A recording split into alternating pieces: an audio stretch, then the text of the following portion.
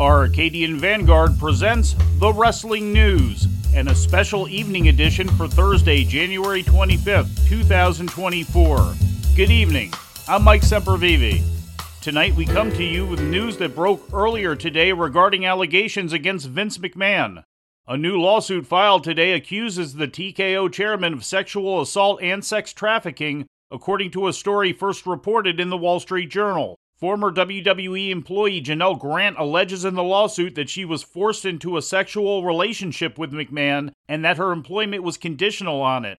The suit also alleges that starting in May 2020, McMahon coerced her into sex with other WWE office employees, including disgraced former head of talent relations John Laurinaitis. The suit claims that McMahon compelled Grant to create sexual content for him, including photos and videos, which he would share with WWE employees.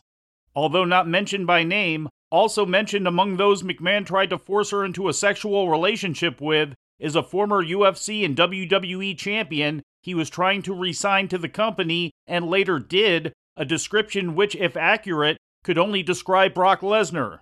Although McMahon pressured her into sending the unnamed individual sexual photos of herself, the suit maintains the two wound up never meeting. Grant is reportedly the same former employee that McMahon was alleged to have offered a $3 million hush money deal to in a story that came out in the Wall Street Journal in 2022 and led to McMahon taking a leave of absence from the company, which at the time was planned to be a permanent retirement. Grant had not been publicly identified by name until today's lawsuit, in which she is seeking to void her original non-disclosure agreement on the grounds that McMahon refused to pay her the full amount agreed upon. Details of the lawsuit were obtained by the Wall Street Journal and other news outlets and include explicit details of sex acts, including graphic descriptions of fetishism and sexual perversion, as well as explicit text messages obtained from McMahon's phone. These acts include an incident of sexual assault involving both McMahon and Laurinaitis that allegedly occurred after Grant was locked in an office at WWE headquarters in Stamford, Connecticut, during which Grant pleaded with them to stop but was ignored. Also mentioned is an incident of McMahon forcing himself on Grant in his personal locker room at Titan Tower, with his personal assistant paying her off with $15,000 in Bloomingdale's gift cards later that day.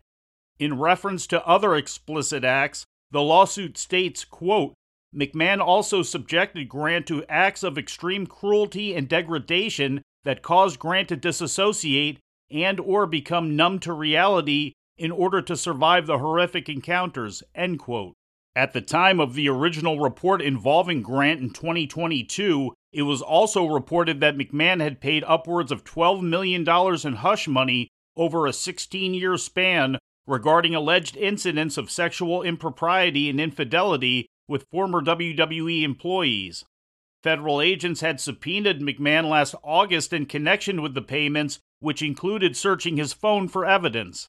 The implications of the suit also bring into question the effectiveness and validity of WWE's internal investigation, ostensibly carried out by its board of directors at the time of the original reports, a board which then included Nick Khan, Paul Levesque, and Stephanie McMahon.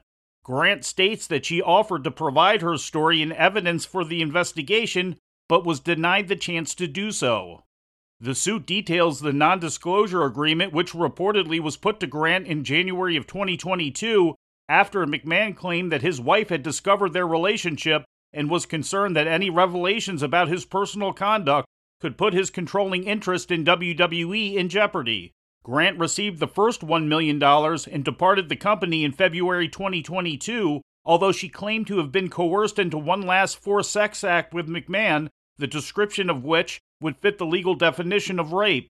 Grant received the first $1 million and departed the company in February 2022, although she claimed McMahon coerced her into one last forced sex act, the description of which would fit the legal definition of rape.